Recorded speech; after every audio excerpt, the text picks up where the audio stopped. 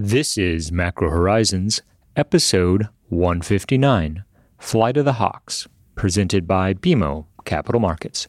I'm your host, Ian Lingen, here with Ben Jeffrey to bring you our thoughts from the trading desk for the upcoming week of February 22nd. While February might be the shortest month on paper, we cannot help but ponder, why isn't it March yet? The views expressed here are those of the participants and not those of BMO Capital Markets, its affiliates, or subsidiaries. Each week, we offer an updated view on the U.S. rates market and a bad joke or two. But more importantly, the show is centered on responding directly to questions submitted by listeners and clients.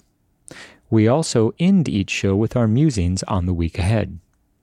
Please feel free to reach out on Bloomberg or email me at ian.lyngen@bmo.com with questions for future episodes. We value your input and hope to keep the show as interactive as possible. So that being said, let's get started. In the week just past, the Treasury market was remarkably volatile, particularly in the front end of the yield curve. The conversations around the prospects for the Fed to start the hiking campaign with a 50 basis point or a 25 basis point rate hike continue. Our take remains that 25 basis points is far more likely, although we're certainly open to the logic behind the argument to start with 50 basis points. But at the end of the day, we suspect that the committee will choose a predictable and measured pace to normalize rates. Now, that isn't to suggest that there won't continue to be debate between now and the March FOMC meeting. However, our takeaway from the minutes was that the Fed isn't actively contemplating a more aggressive start, and even Bullard, who had advocated a 50 basis point rate hike, seems to be recalibrating his rhetoric to at least allow for a quarter point liftoff. Further out the curve, and this is where we think it gets a bit more interesting, we did see 10-year yields test 206 twice. Now, that is an important support level that we've identified and we suspect will, at least in the near term, function as a technical double top for yields or double bottom for prices. All of the uncertainties surrounding the situation in the Ukraine have further contributed to a flight to quality bid as risk assets continue to decline.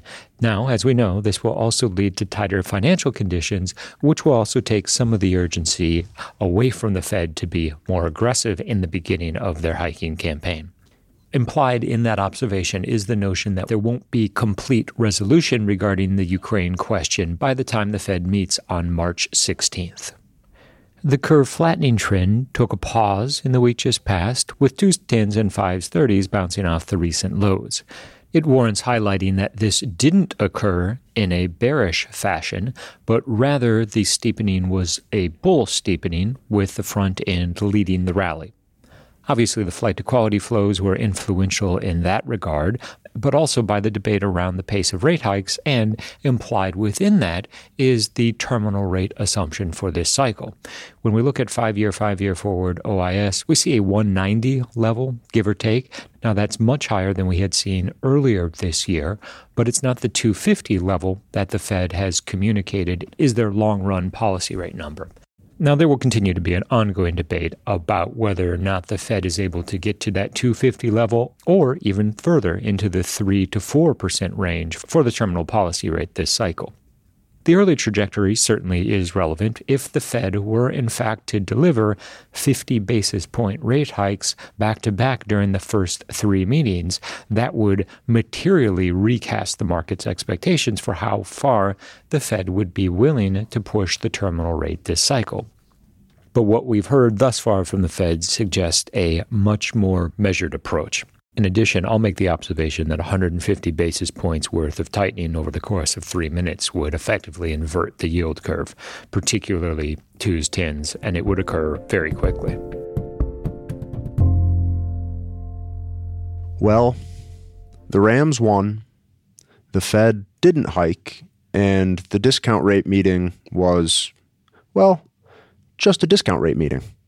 It did start off as a relatively lackluster week insofar as what didn't happen in terms of monetary policy, but that didn't preclude some relatively sharp price action. I think it is very telling at this stage how much divergence there is in the market between investors who are expecting a very dramatic liftoff for rate hikes and a much higher terminal rate, and those who are looking at the Fed to deliver a slow and steady normalization of both policy rates and the balance sheet.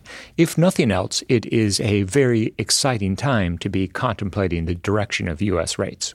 And in looking at the price action, it's a somewhat rare development that I would argue what was most exciting was what we saw in the 2-year sector. After 2-year yields reached as high as 164, we saw a 20 basis point rally in a sector that frankly doesn't show that much volatility all that often. And in the long end, after we saw 10-year yields reach that 206 level and 30s approach 250, what ultimately emerged was some dip buying willingness in treasuries that was focused in the front end and gave us a little bit of a steepening reprieve from the flattening that we had been watching weigh pretty dramatically on 2s 10s and 5s 30s. And as a point of clarification, we continue to favor the flattening trend, but expect that episodes such as what occurred in this week just past, where we have a reprieve in the flattening, will continue to occur. And part of it is clearly a positional story, but part of it is also a reflection of the ongoing debate surrounding how many rate hikes the Fed will ultimately deliver in 2022 and 2023. And this brings us to a question we received this week, which was what we experienced last week, the last big bearish and hawkish push that we'll experience for the next several quarters? Or is there the prospect for the market to once again start materially pricing in the chance of a 50 basis point hike and 10-year yields to stage a second attempt at getting back to, call it, 225? Our take is that between now and the March meeting, the prospects of pricing in another 50 basis point liftoff have significantly diminished. That doesn't mean, however, that as the tightening process continues, that a 50 basis point rate hike won't be contemplated by the market, if not by the Fed. In practical terms, we continue to see 25 basis point rate hikes at March, May, and June, with balance sheet runoff announcement in July, all else being equal. Once the Fed has the information regarding the performance of inflation during the April, May, and June period, that is the point at which one might reasonably expect a debate regarding a 50 basis point hike to come back into the market discourse. And we also saw this in the minutes from the January meeting. There was no discussion surrounding anything other than a measured tightening campaign, and the most hawkish detail we got within the release was that some participants saw selling MBS from SOMA at some point as appropriate. Now, even though investors latched on to that phrase, it really wasn't all that new information, given what we have already heard from several of the more hawkish members on the committee, that selling mortgages may be a way to get the balance sheet down even more quickly once the process is up and running at some point later this year. In addition, once the balance sheet starts running off, it will be a reasonable period between the commencement of the organic shrinking of the balance sheet and the point at which the Fed would even consider selling mortgages out of SOMA. As a departure point, we know, given the amount of maturities in the Treasury portfolio over the next 3 years, there will be plenty of opportunity for the Fed to reduce its overall balance sheet size. And of course, policymakers then need to balance the decision of selling mortgages directly into the market with the risk that it would disrupt the mortgage market at a point when we're already seeing the average 30-year mortgage rate nearing 4% for the first time since 2019. And aside from the balance sheet, we're also going to be very mindful of any fresh discussion on where the terminal rate may emerge from this cycle. The breakdown between front-loading the removal of accommodation, as Bullard has advocated for, runs up against the reality that any really aggressive hiking campaign runs the risk of inverting the curve. We've already seen 7s, 10s dip below zero, and the fact that 2s, 10s, and 5s, 30s are already back to multi-year flats begs the question if the Fed will want to tighten faster sooner or be more gradual in its rate increases to maybe bring policy to a higher finish line. We suspect the best gauge of whether or not this is going to be entertained is the performance of break-evens. In the 10-year sector, yes, we've pulled off the 280 peaks and stabilized in the 2.5% area, but if the Fed wants to keep inflation expectations contained as well as realized inflation, some discussion on a higher terminal rate is certainly not out of the question. And while it might initially appear counterintuitive, the best case for higher 10 and 30-year yields is for a more measured pace of policy rate normalization. The logic here is that the curve will be steeper and long-end rates higher if we have inflation coming through the system that investors believe the Fed is not adequately addressing. So, for example, if the Fed were to only hike 4 times in 2022, and inflation failed to moderate during the second quarter, that's a pretty strong case to have 10-year yields above 225, even close to 250. What we've seen thus far from the Fed, however, is a strong willingness to move forward with the rate normalization process and allow the market to price in 6-7 hikes. And if, in fact, they deliver 6 or 7 hikes this year, that will continue to flatten the curve and I'll argue to the point of inversion, particularly in 2s, 10s. This brings us back to one of the classic debates surrounding the Fed, particularly on the eve of a hiking cycle. And that's this idea of what the Fed should do versus what the Fed will do. We've seen a wide variety of speculation regarding what the Fed should do to either shock the system to such a degree that demand is curtailed to such a point that inflation drops off dramatically, or that the Fed should commence the initial rate hikes on the more aggressive side. Now, this latter camp has certainly been reinforced by Bullard, who, while he reiterated the 100 basis points by the beginning of July comments from earlier in February, he did somewhat moderate the timing of that. So the idea being we might get 25 in March, but maybe 50 in May or June. All else being equal, we'll continue to focus on the communication from the core decision makers on the FOMC, and the takeaway from the minutes and the other signaling from the Fed thus far has been measured and predictable over shock and awe. And this week, we're going to get a very timely update on what that means for demand in the sectors of the Treasury market that are most beholden to Fed policy. On Tuesday, we get a $52 billion 2-year auction, Wednesday, a $53 billion 5-year auction, and then $50 billion 7s on Thursday. Remember, last month, we saw over a basis point stop through for 2s at a yield of just 99 basis points. So 50 bips of cheapening over the past month should bring in enough dip buying interest to ensure at least a decent result for 2s.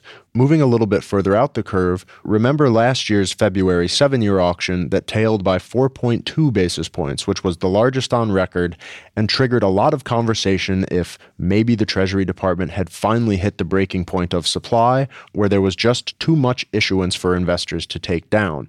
Now, what ultimately proved to be the case was that it was the proximity to Japanese fiscal year end that accounted for the bulk of that auction weakness. And considering the latest Ministry of Finance data from Japan showed net selling of $16 billion worth of foreign bonds, most of which presumably treasuries, to expect some softness in 7s until Tokyo's New Year gets underway on April 1st would certainly be in keeping what we saw last year around this point in the calendar. And I'll actually add an additional nuance here, and that is that there was a macro story at the beginning of 2021 that was consistent with weak auction performance. That was a Fed that was at that point expected to let inflation run hotter than it had in prior cycles without delivering a quicker pace of rate hikes. Fast forward to Q1 2022, and what we see is a responsive Fed that I suspect will keep nominal auction performance reasonable. However, if we look at last week's 30-year TIPS auction, we saw a massive tail of 5.4 basis points.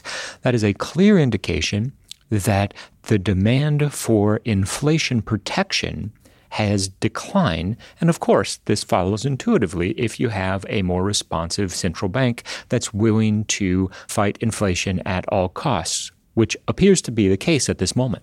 And of course, this is all with the backdrop of the situation in Eastern Europe and what has been a deluge of headlines around Russian troops moving toward the border, Russian troops withdrawing from the border with Ukraine, and generally a very high level of uncertainty in the region. I would argue this contributed in a fairly meaningful way to the bid we saw that brought TENS back from that 206 level. And in addition to that 30-year TIPS auction you mentioned, Ian, we also got the 20-year refunding this last week, which stopped effectively on the screws, a tenth of a basis point tail. And given that historically we've tended to see new issue 20-year auctions require greater concessions, I'm content to call the February refunding in 20s very well bid, owing in no small part to the fact that on the cash curve, 20s are the cheapest point, and given all the unknowns that surround the situation in Ukraine, clearly investors were willing to add safe haven duration exposure at these levels. Another question in this context that we've received several times is whether or not the Fed will feel compelled to respond if the situation in Eastern Europe deteriorates further. What this Fed has demonstrated is a focus on the U.S. situation in terms of growth and inflation, most relevant at this point being the inflation side of that equation. And given the ramifications for energy prices and any potential flow through to U.S. consumer prices, if anything, escalation related to the Ukraine situation only reinforces the Fed's commitment to normalize policy. Now, this isn't to suggest if global equities are off 30% that we won't see the Fed moderate some of the rhetoric around liftoff, but unlike in prior cycles, Powell's Fed is very driven by U.S. fundamentals and has backed away from being the de facto central bank to the world. So, no emergency Fed meeting this weekend? Of course not. The Super Bowl was last weekend. In the week ahead, Monday's market holiday will condense trading into 4 days, with the major events really on the supply front. We have 52 billion twos on Tuesday, followed by 53 billion fives on Wednesday, and this wraps up with 50 billion sevens on Thursday. All else being equal, we expect reasonable market participation and anticipate that the underwriting process will go relatively smoothly. Let us not forget that Friday, we see the personal income and spending figures for the month of January, including core PCE. Now, we already have the January CPI figures in hand, so within reason, we have a general understanding of how core PCE will play out. Plus, it's important to keep in mind that core PCE is far less volatile than CPI. In the background will be the ongoing geopolitical uncertainties associated with the Ukraine. There's an argument to be made that following the closing ceremony of the Olympics, that the world's attention will be focused squarely on the situation in Eastern Europe. We're certainly not suggesting that the timing of the Olympics is instrumental in the conflict in the Ukraine. However, in terms of the global media's attention, it will be interesting to see how that aspect of it plays out in the week ahead. All else being equal, we remain on board with the ongoing flattening bias that has been displayed by the Treasury market over the course of the last several months. Periods such as the current re-steepening are largely tactical in nature and a function of the fact that the momentum behind the move simply became overextended. And so a period of consolidation certainly resonates. From a flow perspective, however, Wednesday's 5-year auction and Tuesday's 2-year auction will put upward pressure on yields in the front end of the curve and subsequently flatten the curve. In an environment such as the one we're expecting in the week ahead, where monetary policy expectations are somewhat stable, the influence of Treasury auctions will become more relevant, hence the extension of the flattening bias. Moreover, the willingness of investors to take down $155 billion worth of coupon supply over the course of 3 days will be a meaningful litmus test for investor demand at these outright yield levels as the Fed's hiking campaign quickly approaches. We've reached the point in this week's episode where we'd like to offer our sincere thanks and condolences to anyone who has managed to make it this far. And as daily commutes return, and home offices go dark, we'll always look back fondly on the elastic years.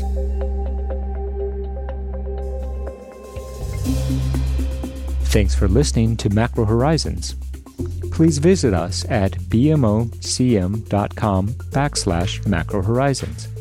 As we aspire to keep our strategy effort as interactive as possible, we'd love to hear what you thought of today's episode. So please email me directly with any feedback at ian.lingen@bmo.com. You can listen to this show and subscribe on Apple Podcasts or your favorite podcast provider. This show and resources are supported by our team here at BMO, including the FIC Macro Strategy Group and BMO's marketing team. This show has been produced and edited by Puddle Creative. This podcast has been prepared with the assistance of employees of Bank of Montreal, BMO Nesbitt Burns Incorporated, and BMO Capital Markets Corporation. Together, BMO, who are involved in fixed income and foreign exchange sales and marketing efforts. Accordingly, it should be considered to be a product of the fixed income and foreign exchange businesses generally, and not a research report that reflects the views of disinterested research analysts. Notwithstanding the foregoing, this podcast should not be construed as an offer or the solicitation of an offer to sell or to buy or subscribe for any particular product or services, including, without limitation, any commodities, securities, or other financial instruments. We are not soliciting any specific action based on this podcast. It is for the general information of our clients. It does not constitute a recommendation or a suggestion that any investment or strategy referenced herein may be suitable for you.